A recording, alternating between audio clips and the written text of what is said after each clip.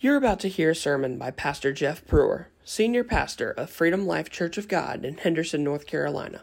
For more information on our church, please visit us online at freedomlifecog.org. Let's get right into this message. Turn with me in your Bibles tonight, if you would, Acts chapter 16. Let's look at verses 30 and 31 as we continue in our series about forgiveness for the family or family salvation. You know, you realize how important your family really is to you. But to be honest with you, you don't realize how important until they're gone. And after they're gone, you realize what kind of impact they had in your life, what kind of influence they had upon you, and you don't ever want to let those truths die out. And I believe that all of us, many of us here today, are have the torch passed to us from a dear mother or grandmother or grandfather. And that torch shares with us the hunger, the vision, the burden to get our whole family saved. In Acts 16, verse 30, after the prison doors had opened and the prisoners were loosed, brought them out and said, "Sirs, what must I do to be saved?" They said, "Believe on the Lord Jesus Christ.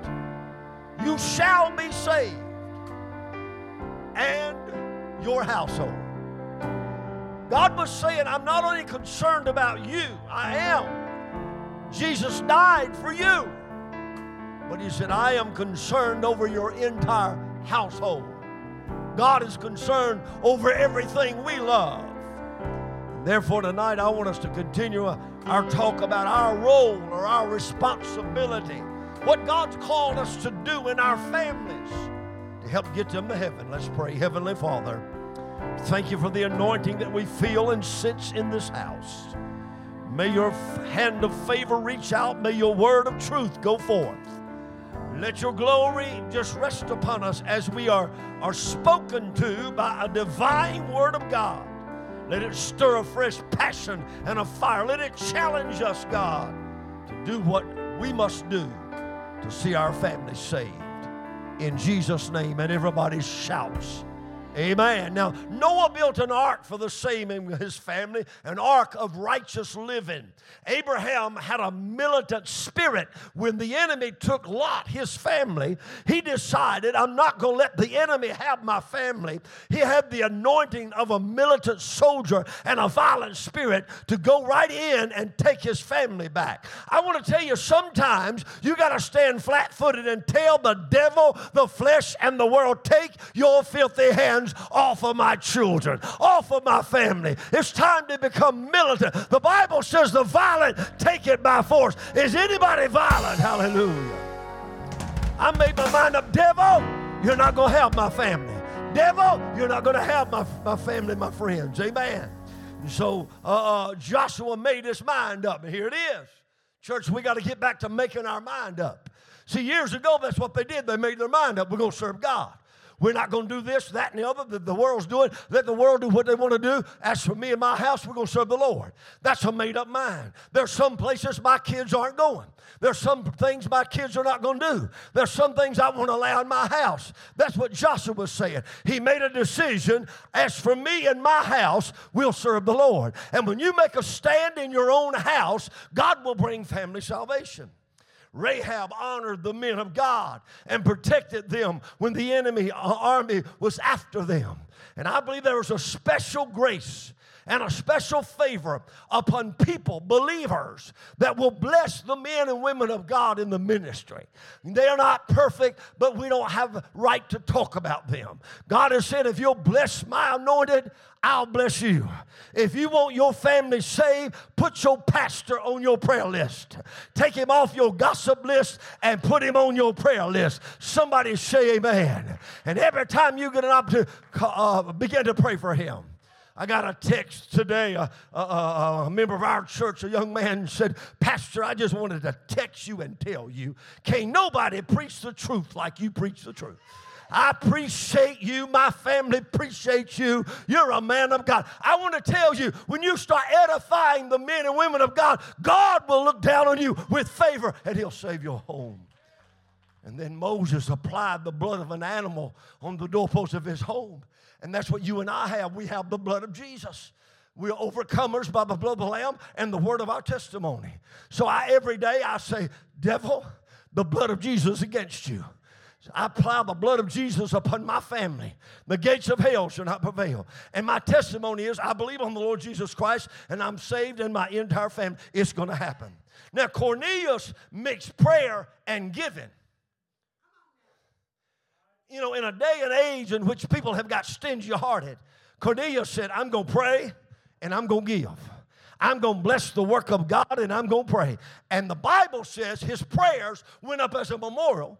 And God sent Peter to his household, and his whole family got saved and full of the Holy Ghost. So there are some things that you and I can do to help get our family saved. Simon Peter encouraged Christian wives who had unsaved husbands. He said they can reach your husbands through godly character, through godly action, through godly behavior, through godly words. You are the preacher in your home. If your husband's lost, then they ought to see Jesus in you. 1 Peter 3:1, likewise you wives, be under subjection or in subjection to your husbands, that if any obey not the word, they also may be without the word be won by the conversations of the wives. Won by the conversation of the wives. What are you saying, Pastor?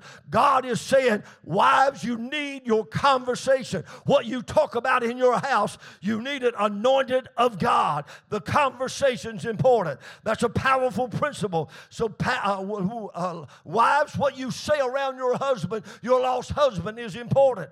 Be careful. Speak words of life and not death. You can be sitting here in the church tonight, go home to a hard-headed husband and speak words that speak death and confusion and drive them away. You need to speak life unto them. Somebody shout life. Let them hear you edifying and building up God. Go home and say, my God, you should have been there tonight. God moved in the place. Quit talking about everything negative and say, my God, I thank God for our church. We got some great people in our church. You need to come and hear that guy preach. You need to come and hear these singing. My oh God is good to us. Let them hear you speak words of faith and your love for God. Don't be a gossiper. Don't be a fault finder. Don't go home and gripe and be mad. Don't talk church problems with your lost husband. If your husband hears all the negative spewing out of your mouth, he won't want Jesus either. Some husbands refuse to go to church because they've heard so much criticism about the church, and they heard it from you. Boy, it's quiet in here. Wives, if you ever want to get your husband say, you need to tie a knot in your tongue and say, I'm not going to say what I feel. I'm going to say God is good. Jesus is moving. The Holy Ghost is good. Oh, I'm so glad I'm saved. I'm going to eat him up with the love of God. Hallelujah. See, God's saying, if you're going home and witness all the great things, all the good things, share your excitement and your zeal and your fire. You can't carry none home because you ain't got none. You have failed to learn how to get some fire in the fire. You come in with your wood wet. I know tonight a lot of folk come in wet. I mean, it was raining hard. But spiritually speaking, you ought to come in here and say, you know, maybe I've had a bad week. Maybe I've had a hard day on the job. But I'm coming in here to get around the fire and get lit up and praise God. So when I go back home, my husband, my children can know that God is still on the throne. See, that's what you sow that seed in their heart. You're talking about how good God is. Somebody shout, God is good. I don't care how bad you got it. Hear this, preacher. God is still good to you. You know, it's like the guy that was feeling sorry for himself because he didn't have any shoes till he saw the man that didn't have any feet. You can always look around and see people that are struggling worse than you are. When you begin to say, my God, I got nothing to complain about. God's been good to me. Through it all, I might not have everything I have, but I'm telling you, God, everything I want, but God's been good to me. Somebody shout, if God's been good to you, quit sitting on your hands tonight and give God some praise in this house. Now that's what your husbands need when you get home. Hallelujah. Instead of you dragging in with your bottom lip sticking out, mad at him because he didn't go to church, mad at him because he's talking to you like a dog, just eat him up with the Spirit of Christ and love him. And the Bible says your conversation will win him to the Lord. Parents, you can save your children. The Bible says, Proverbs 22:6, train up your child in the way they should go. When he's old, will not depart from it. The word train means to make skillful by teaching and by practicing. It means to discipline and to instruct. It means to equip and prepare. And the only way to train a child is to do it by godly example. You need to operate in biblical truths. Too many tell their children to do not what I do, but as I say do. And that's not training a child. That's hypocrisy because Jesus works. I said the word works. I don't care what you're going through. You say, Pastor, you just don't know what I'm going through. I know you're going through hell. I understand that. But God is bigger than what you're going through. Children today have no manners, no respect for anybody, no reverence of God. You know where they learned it from? You. It stemmed from lack of training. Let me help you right here. You got children in this church. Let me help you. When they get to where they can understand, you need to bring them in this sanctuary and walk them, mom and dad, through this sanctuary and say, this is God's house. This stage and that platform is where God's anointed is. This is a holy place. These are not just instruments that you can beat and bang on and play with because you're a kid. These are anointed and dedicated to God. And when you come in this church, I know it's a lot of big aisles. You don't run. Now, you don't just do that one time. You keep bringing them in and say, come on, we got to go back in the sanctuary. Come on now, when we go in here, this is God's house. And when you train them and teach them that, as they grow in the Lord, they'll come in, they'll have some respect for the house of God. You think it's funny they're running all over and jumping over the pews. No, that's your lack of training. Uh-oh, amen. If you want your children saved, you got to train them and teach them. Someone is watching you, and it's your family. One of the greatest enemies to the family salvation is somebody that claims something but don't live it. Somebody said, are you talking to me? Oh, if the shoe fits, wear it. Because you can fool the preacher. You can fool the Sunday school teacher. You can fool the whole church. You don't fool your family. If you're going to get your family saved, you got to be real. You got to live a life that exemplifies Christ. You're going to have to put truth on display. You're going to have to be real. Christ must shine through you. You got to live at home what you shout about at church. Amen? You got to take some church home with you. If you don't, you're a hypocrite. If the only place you can shout is church, you're a hypocrite. I'm telling you, this old-time Holy Ghost salvation will work on the backside of hell. I don't care what kind of devil you're married to. I'm telling you what kind of hell's in your house. This stuff will work in your own home. We need to take our homes back. Amen. Everybody talking about they took prayer out of schools. We took prayer out of the home a long time before they took prayer out of school. We need to build a family altar. We need to go home and worship and carry Jesus home with us. That's the reason I always said I'd rather my family have confidence in me than anybody I know. Now, my wife's out of town tonight, but if she was standing up here tonight, she can tell you. She knows how I live. She sees me when I'm up. She sees me when I'm down. She hears what I say about things. And she knows whether I'm real or a phony. Your kids know whether you're real. Your husband knows. Your wife knows. They know the real you. I know we got two masks. I know we got a mask in church. And then we got a mask at home. Don't say nothing to me. Come on now. Amen?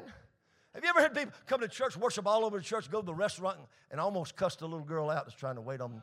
You didn't fill my tea up. You're not getting no raise. You're not getting no tip. If you want to know whether a preacher is genuine or not, ask the kids. Kids will tell on you. Kids will tell on you. I got a buddy of mine, and he is a professional horse trainer, and he sells horses, show horses for a living. And I remember when he first started taking his little boy, and his little boy's gotten up a little age now, and he understands better, but they were out trying to sell a horse over in Tennessee. And that dad could talk and make a donkey look like a world champion. And he's telling this guy how great he is, and he's asking big money for him. And the little boy steps up and says, Dad, you told me he was sorry. You told me he wasn't no good. My buddy said after that he had to do some schooling with him if he was going with him. But you can't fool your kids. They know whether you're real or not. Amen.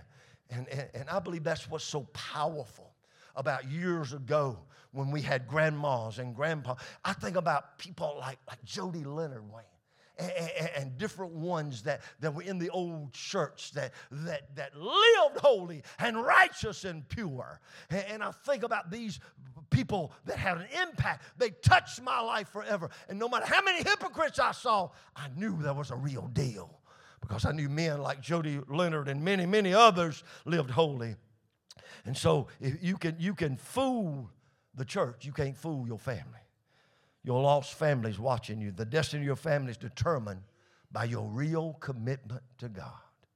You know, I'll tell you what, it'd be so much easier if you didn't try to be a Christian. So, well, I'm trying, Pastor. Just be it. A fish doesn't try to swim, he just swims. A bird don't try to fly, he just flies.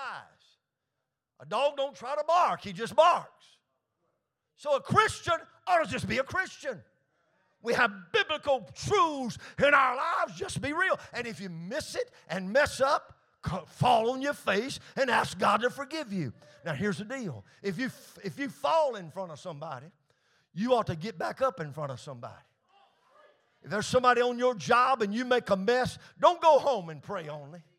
Don't go to an altar in church and pray on. Go back to work and say, I miss God, and I ask God to forgive me, and I'm sorry, and I ask you to forgive me. And then people will believe you're real.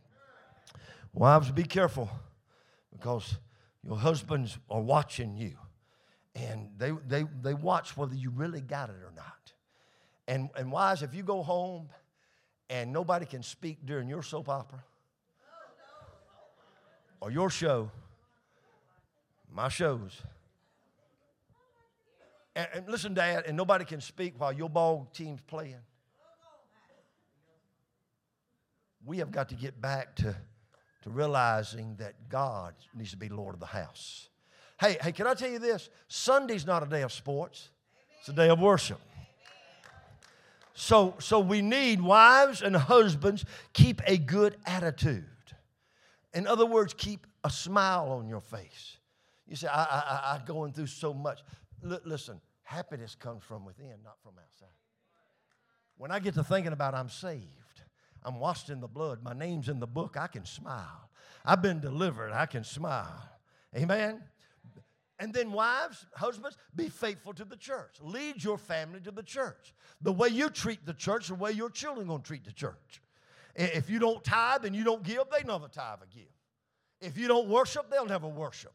If you're not faithful, they won't be faithful. If ball games are more important than church to you, ball games will be more important to them. So we got to train our families. I remember going to visit a man one time to witness to him about the Lord. And I went in and began to witness, and the anointing come on me and the convicting power. Him and his wife were sitting there. His wife goes to a church. She'd been going for quite a while. And this guy got under conviction. And he said, I want to get saved. I really do, but I want my wife to get saved too. Now, he didn't mean that wrong. He really meant it. He meant his wife was not living a life to where he even thought she was living right. So we need to be real. Somebody shout, be real. And then you have to understand that as we do our part, God will do his part. I'm reminded, and I've said this many times, in this series I'll probably say it, there's only one thing worse than dying and going to hell, and that's to die and go to hell and your children go there. Get this scene. The rich man's in hell. He cries out for a drop of water, and Abraham says, there is no water for you. In other words, there's no hope for you. There's no relief for you. So immediately, he started praying for his brothers. Started praying for his family. Did you know where the greatest prayer meeting is in the world? It's in hell. And they're not crying out for water because they can't have. They're crying out, please, God, send somebody to my family member. Send somebody to my lost son or daughter. Send somebody. I missed it. I blew it. And if they don't change, they're going to follow me there. There's a conversation going on in hell tonight. Can you imagine as the screams are going on, and then here comes one of them, son or daughter. And I imagine the son or daughter says, Mom, why didn't you carry me to church? Dad, why didn't you carry me to church? I'm a good ball player. Yes, I did. I'm a good sportsman. I'm a good dancer. But why didn't you carry me to church? You knew better. Why didn't you train me how important it was to go to the house of God? The rich man lifted up his eyes in hell, and he cried out, my God, this is a horrible place. This is a terrible place. There's no way out, no escape. There's no hope for me. Can you imagine that? I want to help you right here, and then this is going to get tough right here. There could be, I said there could be possibly a family member of yours in hell right now calling your name out. It could be a mama or a daddy or a brother or a sister that missed it. Now, we've got ourselves convinced that everybody gets on angel's wings when they die. I wish that was so. But the Bible says there's broad is the way, wide is the gate, and many go in.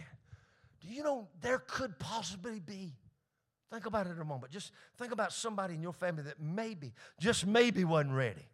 Maybe they could be screaming your name out right now. God save them. God refire them. God put revival in. God, don't let them grow cold. Don't let them miss you, God. Please don't let them come to this terrible place. Amen. But we're so apt to just think everything's okay. We are living in a generation where nobody goes to hell anymore. Boy, wouldn't that be great? Boy, I'd love to get up here and tell you, say, hey, hell's out of business. Nobody goes to hell today. Boy, I'd be so happy. Devil's dead. Glory, glory, glory. Live like you want to live. Do what you want to. But when you die, we're just going to tell everybody you went to heaven. Wrong. I wonder right now if you could tune your ears in. Could it be somebody said, please save them. Please revive them. Please open their eyes. Please. Because they got one thing on their mind in hell. Now, I used to think maybe it was relief, but they know they can have no relief. No chance of relief or reprieve. No chance of one drop of water. So there's one thing on their mind in hell, and that's their family. One thing. There's one thing every person in hell has in common. They're screaming out, don't let my family come to this place. And we treat it so lightly and carelessly. I remember a little story about a family going home from church one Sunday. And the husband said, that preacher sure was boring today. I don't think he studied all week. He was probably spent all his time on a golf course. I don't know why we pay him that good salary. The wife spoke up and said, yeah, I agree, but did you hear the choir? You talking about a mess. They were so off key. Those people can't sing. They talking about buying choir robes. They need to buy some singing lessons. He kept on and on. A fine little boy, he looked up and he said, I thought it was a pretty good show for a penny. He had put a penny in the offering. He said, I thought it was a pretty good show for a penny. I heard another story about a church that was in revival, and the young man was sitting at the back. The preacher tried to get him to come to the altar. And he said, your dad and mom are praying for you. And he said, my dad praying for me? My dad's a hypocrite. See, they know you. My dad watches bad stuff on TV. He cusses. He has a hot temper. He's got everybody in the church fooled, but he don't fool me. And if he's saved, I don't need to be saved. I heard a story. They said it was an actual story about a man in a Texas prison that was getting ready. He was on death row, was getting ready to be put to death. A few hours before his execution, his father came to visit him. When the guard went back to the prison cell to get the young man, he said, "Son, you have a visitor. Your father is here to see you." When he said that, the man went into a rage. He said, "I don't want to see him. He's the reason I'm in this situation today. The first cigarette I ever smoked, my dad gave it to me. The first drink of alcohol I ever put to my lips, my father gave it to me. The first bar I ever went to, and my father took me there. The first prostitute I ever been with, my dad paid for it. That's the way he raised me. That's the way he brought me up. Things could have been so much better if Dad had brought me up a different way." He said, "Because of that lifestyle, I wound up in prison." He said, "This is where my dad led me. I'm here because of his leadership. I'm going to die this way because my father led me here. Send him back home and tell him I don't want to see him. Tell him," listen to this, "I'll see him in hell." A few hours later, they put him to death, and he went out of this world without the Lord. What are you saying, Pastor? I'm saying that you and I have a tremendous responsibility to lead our families to the Lord. Stand to your feet. You just heard a sermon from Pastor Jeff Brewer, Senior Pastor of Freedom Life Church of God in Henderson, North Carolina. Want to hear more sermons like this one? You can find all of Pastor Brewer's sermons on our YouTube channel. Just open your YouTube app and search for Freedom Life Church of God. For any additional information on our church, or if you would like to support this ministry financially, please visit our website at freedomlifecog.org.